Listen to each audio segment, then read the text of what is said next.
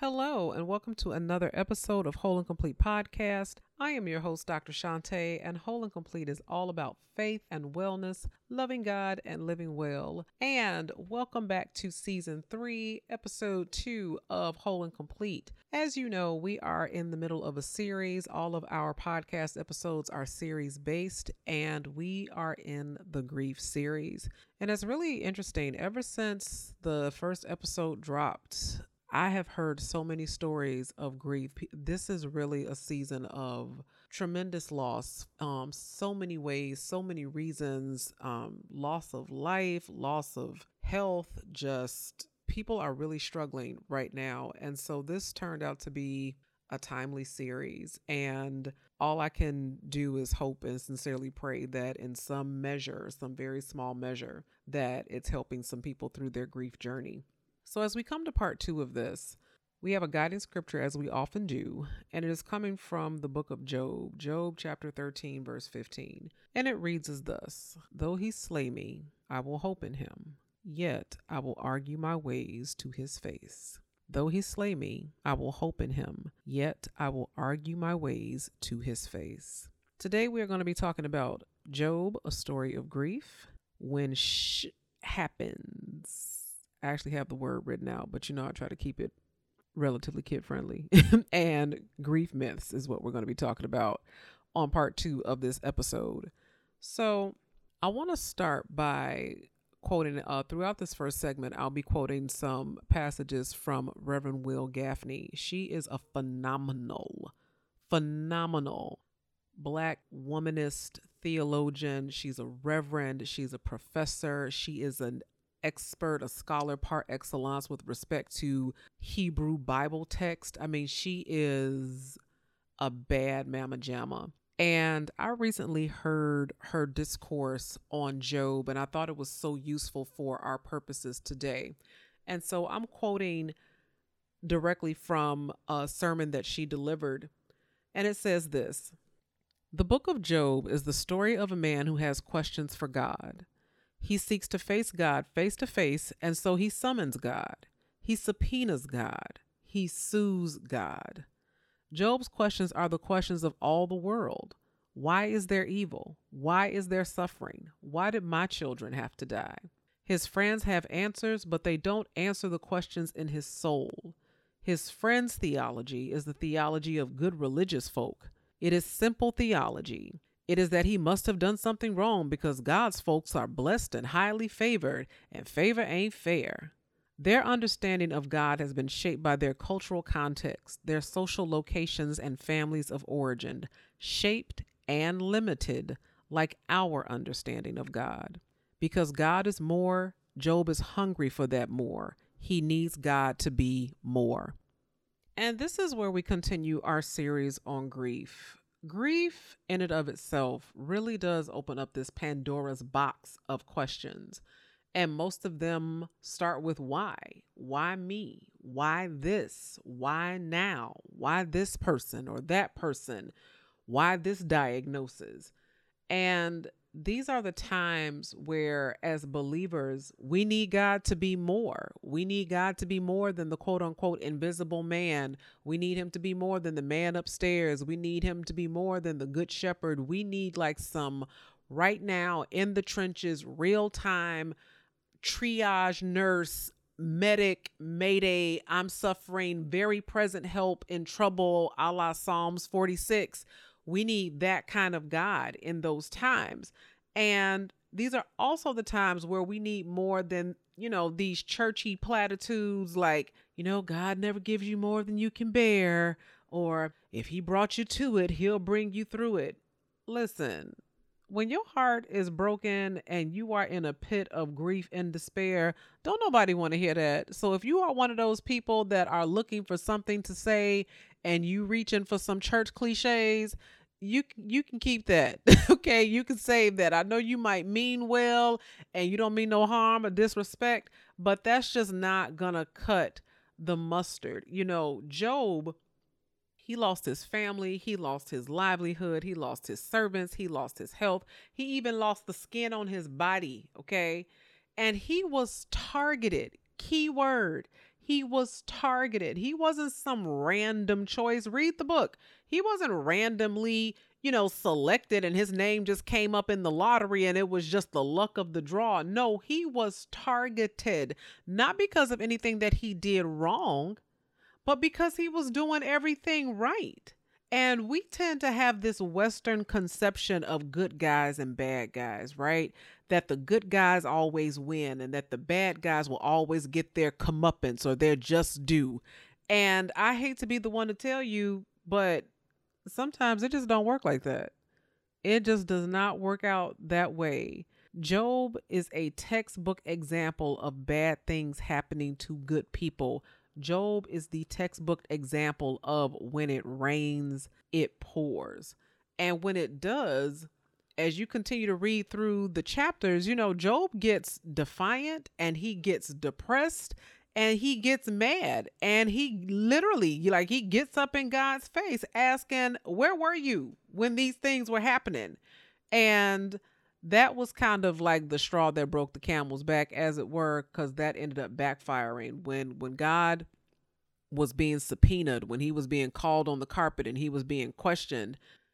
God got up in Job's face and was like, where were you when I laid the foundations of the world? You do not get to lecture me on what I get to do with my stuff. Like, God lays down like the pimp hand, the trump card, the big joker of sovereignty. And sovereignty, God's sovereignty, for those of you who are not familiar, is God can do what he wants, when he wants, however he wants, because he is and he can. Period. In England, they refer to the Queen Elizabeth Regina, as the sovereign. Like, her word goes and is absolute. It's really kind of low-key blasphemous when you think about it, because, she has to answer to God at some point, even though she has had a good long run. But no, God is sovereign, and he pulls his sovereignty forth, like in the last, I want to say like maybe 30 chapters, maybe 31 to like 38. Like, you need to read it through, because God gives Job a read. And actually, I think I alluded to this in the Believing Bigger podcast. I'm almost sure that I did a whole series on Job, but for our purposes today, we are approaching Job's story from the point of grief. And in the midst of Job's loss and his grief and his despair, as mad as he was and as depressed as he was, he clung to this pragmatic faith in God, this pragmatic, and I use that word because pragmatic means practical, useful, realistic, right? He clings to this pragmatic faith in God, and he says in chapter 1, like around verse 22, naked I came from my mother's womb, and naked I will depart. The Lord gave, and the Lord has taken away. May the name of the Lord be praised. Naked I came from my mother's womb. I didn't come into this world with nothing. And naked I will depart, and I can't take it with me. The Lord gave, and the Lord has taken away. May the name of the Lord be praised. He acknowledges God's sovereignty. He says, I came here with nothing. I'm leaving here with nothing. No matter what I have or had or what have you, I wouldn't be able to take it anyway. The Lord allowed me to have it, and the Lord took it away. End of story. And even in the midst of that, may the name of the Lord be praised. Okay. And going back to Will Gaffney, so I'm quoting her again. She says, there is no delicate way to say this. God, SHITS, on him. She says that God issues on Job. Yes, that's what the gospel teaches us. Only Jesus calls it manure in the parable of the fig tree. It was, as I said once in a children's sermon, a stinky and sticky mess. But Job's life isn't a parable to him, and the crap that's raining down on him isn't manure to him. It's not obvious to him that his faith and theology are being fertilized, because the God he encounters is not the God he expects, the God of his once simple but now questioning faith. And when I heard that, so I heard her preach this, and then the transcript thankfully was available, and I went back and read it. something about that struck me. Let me say, as just flat out, as Christians, that we are taught not to question. We are taught not to question God. We are taught not to question the Bible. We are taught not to ask too many questions. We are led to believe that questions equal a lack of faith. And that is just not the truth. If you are in a season of grief and you have questions for God, that is more than okay. Job was in a season of grief and he had some questions for God, and that is more than okay. God actually answers, okay? It may not have been the answer Job was looking for, but he absolutely did answer. And in your questioning, if you are in a period of questioning, why me? Why now? Why this? How come? And all of that, I want to offer you some perspective, because grief can make you feel like you got crapped on. It feels crappy, okay? It feels like dung. It feels like doo-doo. It feels like manure. And the word that Dr. Gaffney used in that last phrasing, fertilizer, I'm going to read that sentence again. It's not obvious to him that his faith and his theology are being fertilized. That word fertilizer struck me at the core. There are so many ways, because you guys know I looked it up. I went digging. There are so many ways to nourish life and grow a crop. Why is it in the year of our Lord 2021 are we still using manure? Which brings us to ish happens, right? So I decided to research the why. Why, with all the modern conveniences and technology that we have available, with all the Miracle-Gro that's on the market, would there still be a use and in many cases a preference for using manure versus a synthetic product to grow and cultivate crops? Well, here is the science behind this. So I'm going to walk you through the science, and then I'm going to apply that science to our purposes today. So here are our three of the main reasons why people still use and prefer manure to, let's say, Miracle-Gro, right? Number one, manure adds nutrients to the soil without affecting the soil's fertility. Okay, so it adds nutrients without affecting the soil's ability to produce.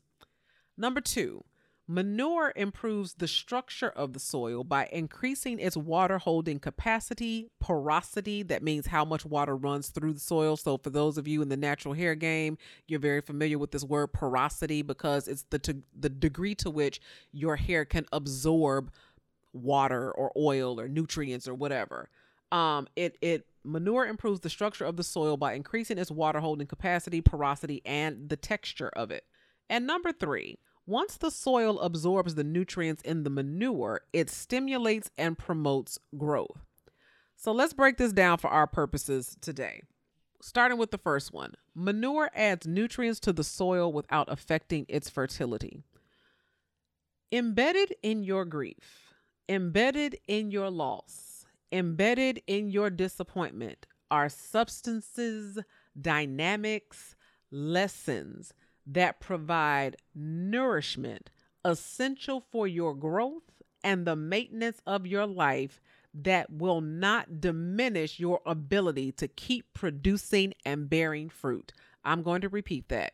Embedded in your grief, embedded in your manure, embedded in your loss, your manure, embedded in your disappointment manure are substances, dynamics, lessons, nutrients, because that's what nourishment is, that provide essential growth and maintenance of your life that do not diminish your ability to keep producing and bearing fruit.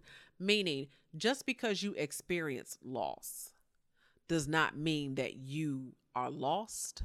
And just because you have experienced death does not mean that you are dead. Within that hurt, that pain, that grief, that suffering are dynamics that will allow you to grow without diminishing your ability to continue to bear fruit, to continue to produce. And I want to be careful with this, okay? Because because I see this kind of dynamic happening, like, like celebrities get pregnant, then they have the baby, and it's all about the quote unquote, the snapback, which I think is really toxic because, oh my gosh, that's a whole other podcast episode. That whole dynamic is just really toxic, and it puts unnecessary and undue pressure on women whose bodies just don't snap back. Okay. And puts pressure on them to start working out and showing up and trying to get back into things, before they had a baby.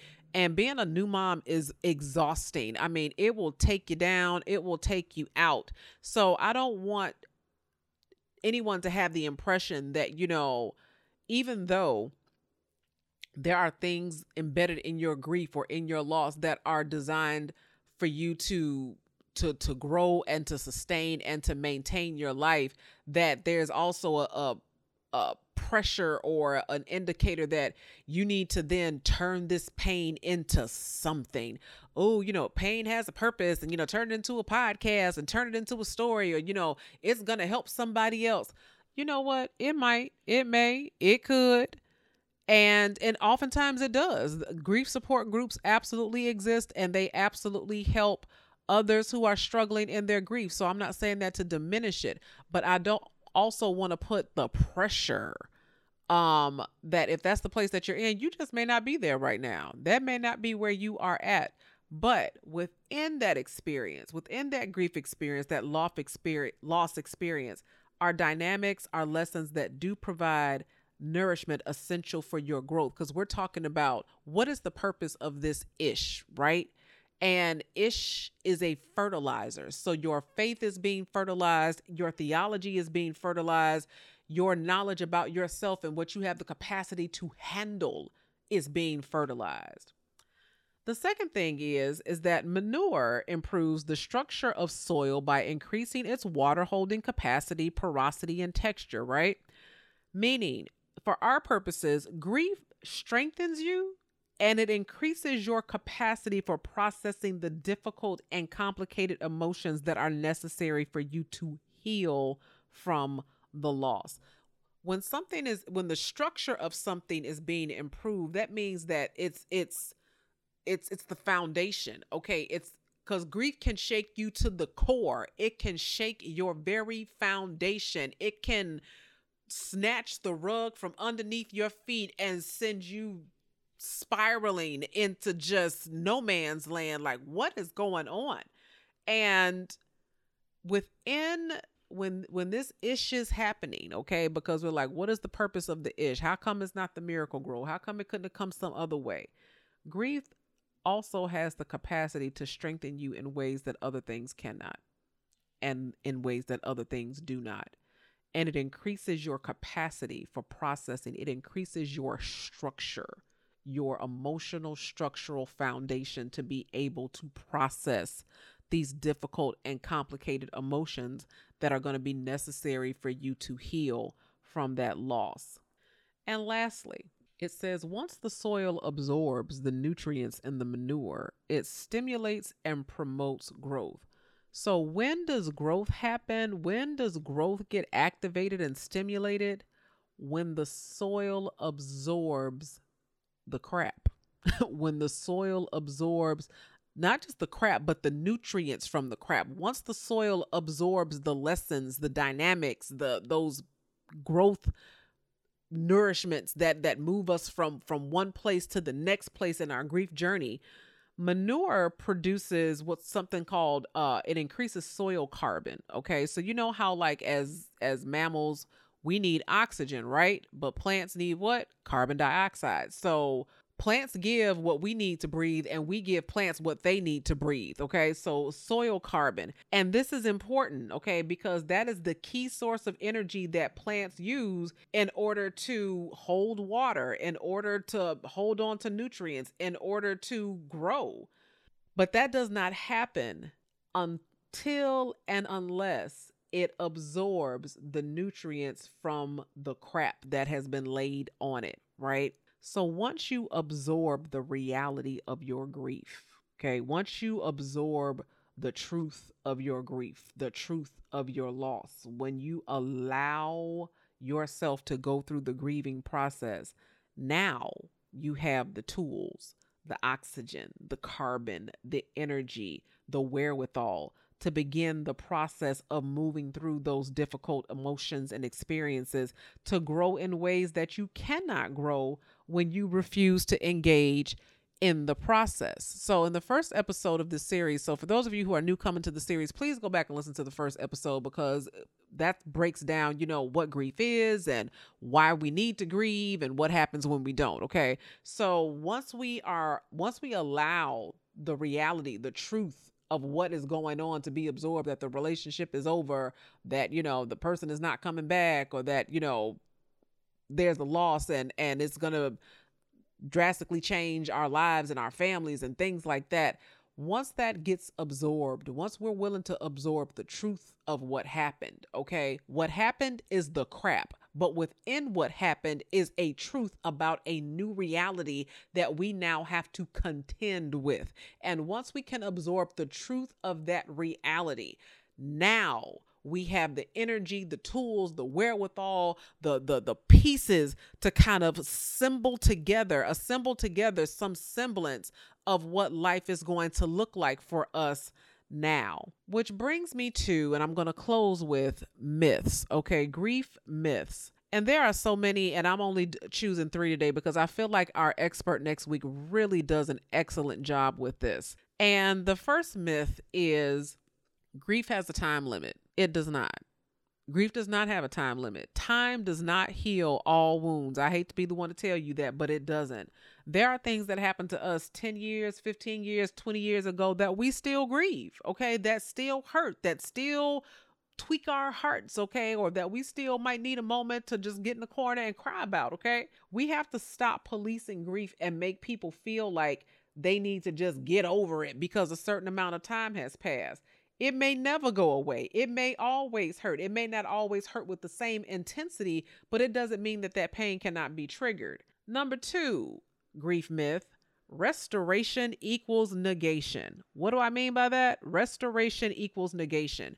Baptist preachers love to say that Job got double for his trouble, because if you continue to read Job all the way to the end, you will find that Job ended up with almost twice what he lost, okay? But just because he had more children does not negate the losses of the previous children. Just because a woman has a baby after a miscarriage doesn't mean she is not going to carry the grief of the child that never was. Just because people get new spouses, new jobs, new pets does not cancel out the pain of what they lost. And people contend with that all the time. I think that sometimes as humans, we're so eager for a happy ending because it's hard to sit with people in their grief. It's hard to sit with people in those difficult, dark spaces because of the energetic exchange that happens, because we have to get down there in the dark. We have to get down there in the deep. And we don't want to be down in the dark in the deep. We don't want to be sitting in the crap pile with somebody else. We don't want to do that. So we're so thirsty for a happy ending, and we look for these pockets of positivity so that we can kind of really make ourselves feel better. But it's not about you. It's not about you. It's about them. So just because something positive happens out of a negative, it does not cancel out or erase the fact that something negative did occur. And last but not least, loss is something that you can get over, right? For many people, there is no quote unquote over. When you love someone or something, or had your heart set on your life turning out a certain kind of way, it's not about getting over it, but really getting through it. Okay. It's about finding a way to process the hurt and pain while trying to build some sense of acceptance about the loss that you have experienced. Okay. So again, just because something happened and you haven't, you're beating yourself up because you're like, I need to get past this. I need to get over this. I need to just let it go. Sometimes that's just not reality. Okay. It's not that you can't grow. It's not that you can't heal. It's not that you can't move forward. But in terms of getting over it, that goes back to kind of like point number 2. It's like a negation. Like, let me just act like this didn't happen. And it did happen. And what happened was hurtful. And you are having some negative well, not negative, but some painful emotions behind what happened, and it's okay to process those things, and it's okay if those things take longer than you had anticipated. So that is where I will leave it in part 2 of the grief series. Our expert next week, Herdine Mercier. Herdine Mercier. She is a licensed clinical social worker. She is a certified grief coach. She has been coaching people through grief for decades. And we had an amazing conversation. I brought the tambourine out, y'all. For those of you who are brand new to this, I'm like, tambourine. Yes, honey. I have a pink tambourine. It sits on my desk. And when I have guests that ring the bell, they get a few shakes from me. So you all will definitely be getting into that next week. But in all seriousness, this is such a heavy season. People have experienced so many losses and are continuing to experience loss. People keep saying, well, post-pandemic. It's not post-pandemic. We are still very much in this pandemic. It is still very much a possibility of getting COVID, and there's so much happening right now that I want to take the time to really acknowledge your suffering and acknowledge the fact that even though life seems to be going on and happening at a rapid pace, and things are certainly more accelerated than they were last year when things were just slowed down for a bit. It's like, just because the world is moving on and moving past and getting up and getting on with it doesn't mean that you are. And that is okay. That is okay. Your own way, in your own time, at your own pace. I just will encourage you that as you are going through, that you allow yourself to really experience the grief rather than suspending yourself in that place, locking yourself in that place of perpetual pain and torment. So if you have any questions, comments, takeaways, you want me to pray for you, listen, I will do that. Hit me up. Holla at your girl at Dr. Shante Says on Instagram, on Twitter, and I will see you in episode 3.